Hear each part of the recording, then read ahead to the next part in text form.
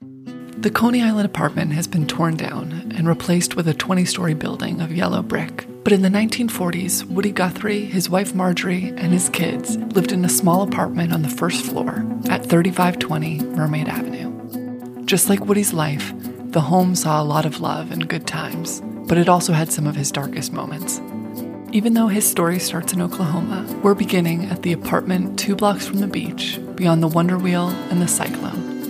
Welcome to Someone Lived Here, a podcast about the places cool people called home. I'm your host, Kendra Gaylord. This season, we'll be learning the stories of homes that are no longer standing. Woody first met Marjorie in Greenwich Village in 1942. She was 24, a modern dancer for the Martha Graham Company, and married. Her friend Sophie was also a dancer and wanted to do a show to Woody's famous Dust Bowl ballads. He agreed to do it, but the rehearsals didn't go smoothly. Sophie had choreographed his recordings, and Woody did not play like his recordings. He explained, "If I want to clear my throat, I play a few chords and do it. And if I want to think of the words for the next stanza, I play some more chords while I'm thinking about it. And if I want to leave town, I get up and leave town." But he didn't leave. During the multiple rehearsals, Marjorie and Woody became close friends, and then more. Woody was married too, but that had never stopped him in the past. This time he took things slow. To him, Marjorie was different. She was smart and political. Her parents were both refugees from Romania, who had met in Philadelphia. Her mother was a published Yiddish poet. Woody was 29 and had spent the previous 10 years singing and writing songs. A lot of them are called protest songs, but they're also records, not the album type, but the type that memorialize an event or a person, be it a mine collapse, a dust storm, a farmer's eviction, or a migrant worker's death. Some of these were the stories he'd experienced, and some were the stories he saw and heard. Woody Guthrie's full name was Woodrow Wilson Guthrie. He was born in Okemah, Oklahoma, in 1912. His childhood and teen years had a few ups and a lot of downs. He moved around a lot and ended up in Pampa, Texas. At the age of 21, he married Mary Jennings. She was Woody's best friend's little sister and was 16 at the time. The country was in the midst of the Great Depression. Woody and Mary lived in a shotgun shack right near her parents. They disapproved of the marriage since he wasn't Catholic. And because we're a podcast about houses, a shotgun house is the same style as a lot of the homes you see in New Orleans.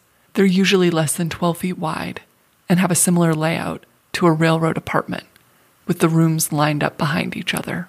Both Oklahoma and the Texas Panhandle were caught in a 3-year drought, and severe dust storms were a part of life. The worst was called Black Sunday. It was mid-April when Mary and Woody stuffed wet newspapers around the doors and windows.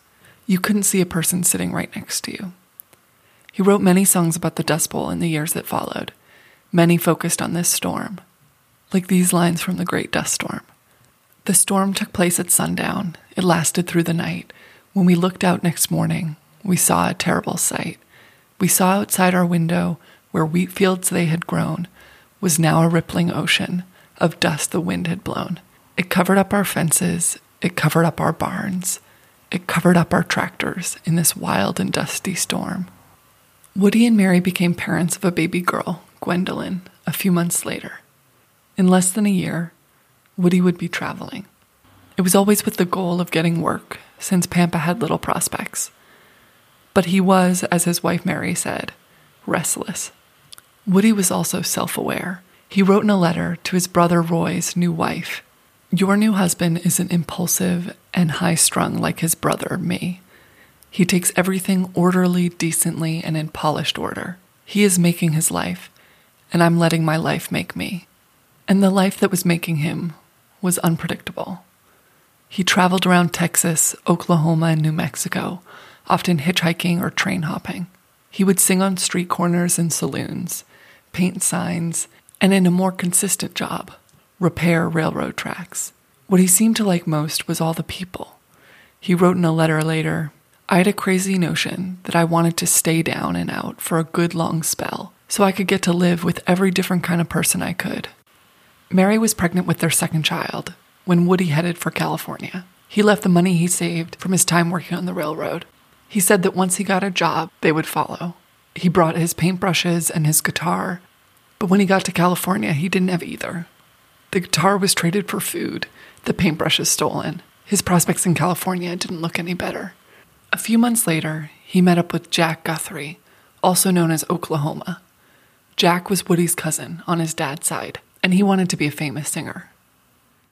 They had similar faces, but everything about them was different.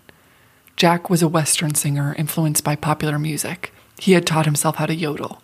He was tall and wore well-fitting cowboy attire. Woody was 5'6" and very thin. He wore clothes that didn't fit and usually didn't own more than what he had on. Woody sang in an older country style and felt Jack's songs were a little too sweet.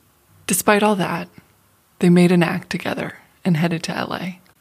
Jack was a natural salesman and got them shows and live performances. By the summer, they had a short, unpaid slot on a radio station. The producer thought Jack would appeal to a young female audience and Woody would appeal to an older crowd. The cousins' styles were so different that they didn't sing together beyond the theme song. A family friend, Maxine Chrisman, joined Woody on the radio show a few times. The two harmonized similar to an old church tradition called shape note or sacred harp, Woody providing the tenor harmony and Maxine with the alto melody. As soon as they started performing together, letters started coming in. The songs reminded listeners of the homes they'd left behind. Soon, Woody and Maxine had their own radio show. The radio station offered them a year contract for $20 a week. Less than a year after Woody left Pampa, Texas, for California, he sent his wife $10 for her brother to drive her and the kids to LA. It was November 1937. The show was successful, and on a clear day, the radio signal would cover much of the country. Maxine said they received about 10,000 pieces of mail in 10 months. That was the only way to show your support or your frustration with the show. They received an encouraging postcard from Woody's music idols, the Carter family, whose tunes he often adapted. After performing a harmonica piece, a song with the N-word in the title, Woody received a letter. No person or person of any intelligence uses that word over the radio today. I, for one, am letting you know that it was deeply resented. Woody apologized over the air. He no longer played the song under that title and no longer used the word. The show would end almost a year after it started. Maxine had anemia and would be out of breath after 30 minutes of performing. She loved music, but had never wanted to be a public performer. The owner of the radio station asked Woody to write for their newly formed liberal paper. He would write essays as he traveled around California, reporting on what he saw. And what he saw altered his perspective. He saw intense poverty, hunger, starving children. Agriculture associations continued to distribute pamphlets in Oklahoma and Texas, promising higher wages in California, even though those jobs didn't exist.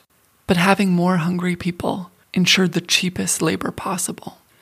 One of his pieces in The Light read, "The constant dread of the wandering worker is to be arrested by some city officer, charged with idleness or vagrancy, and sent in almost chain gang style to the bean patch to work without pay."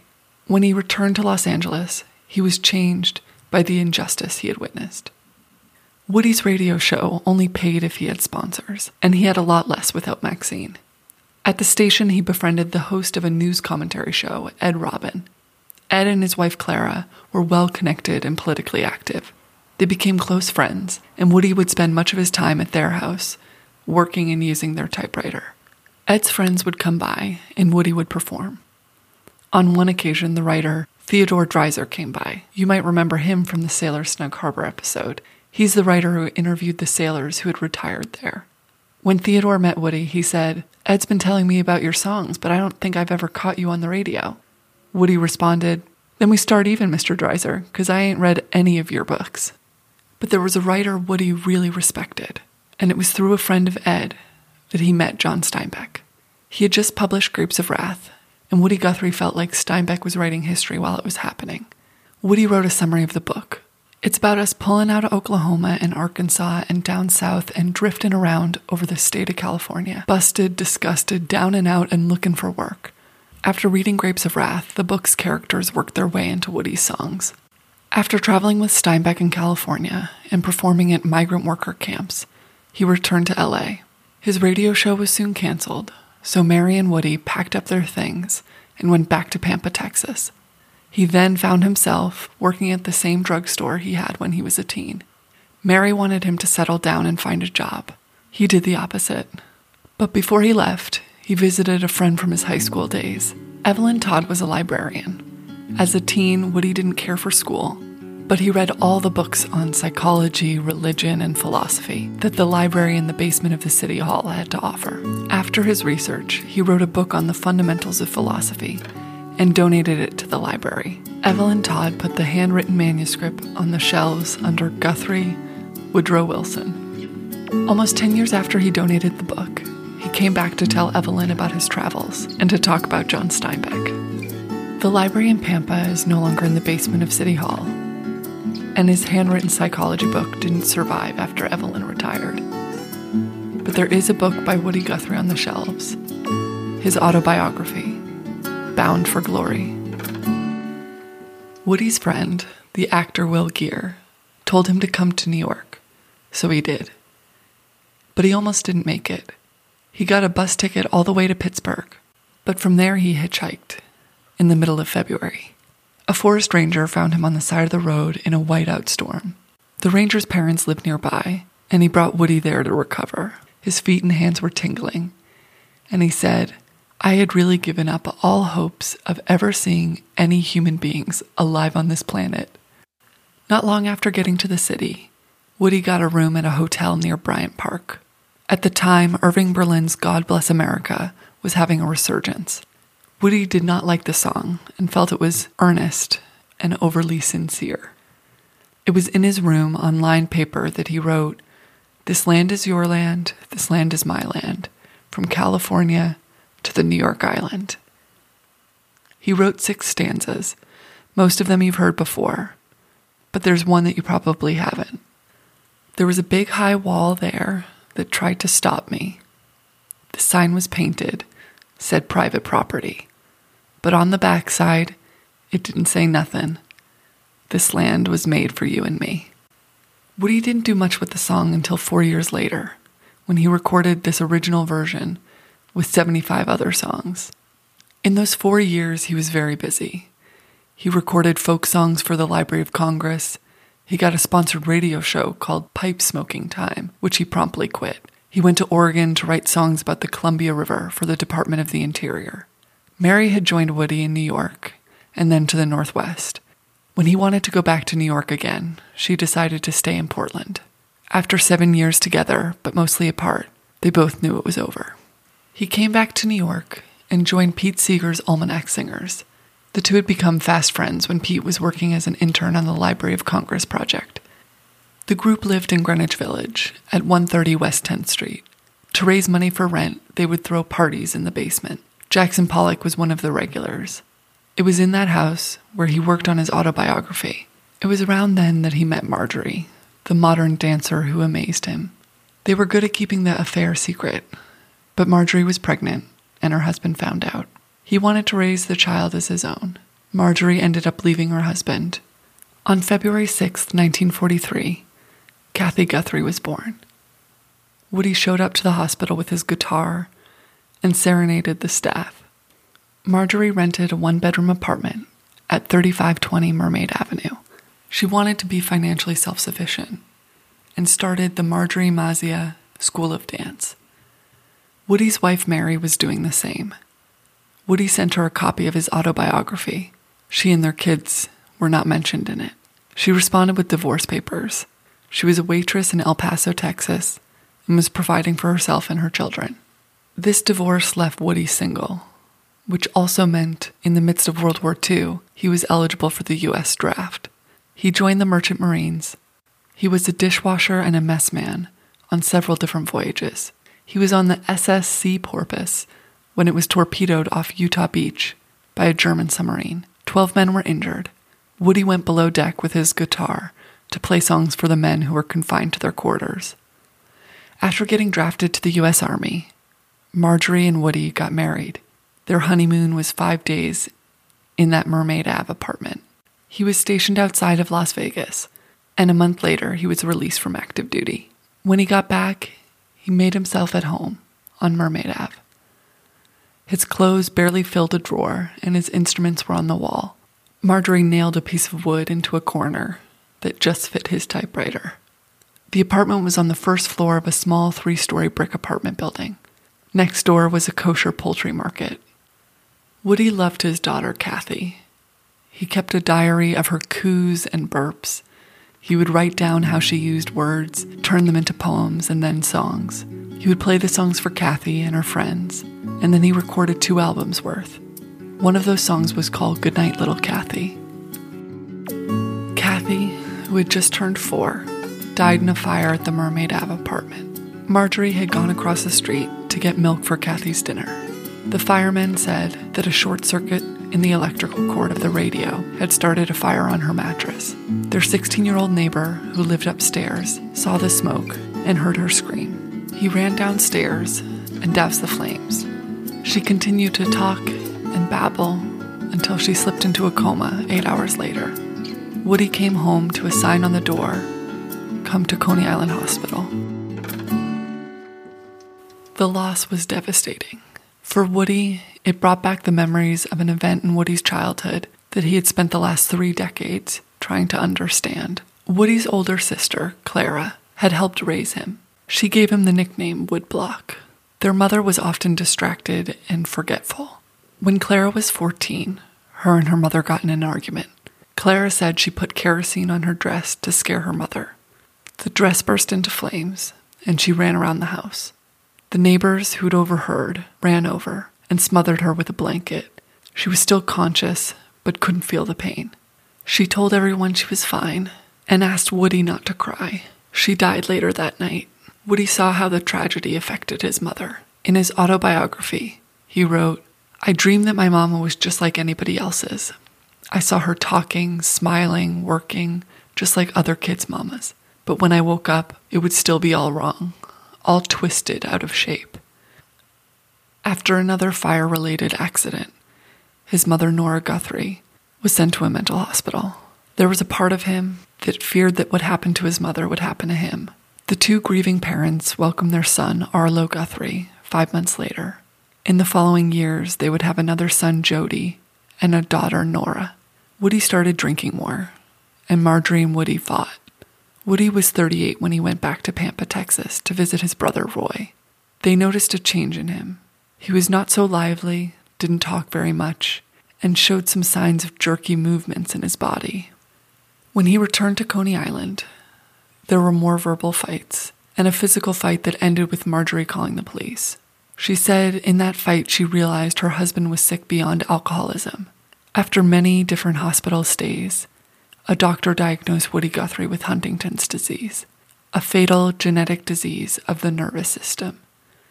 The symptoms are described as having ALS, Parkinson's, and Alzheimer's all at once.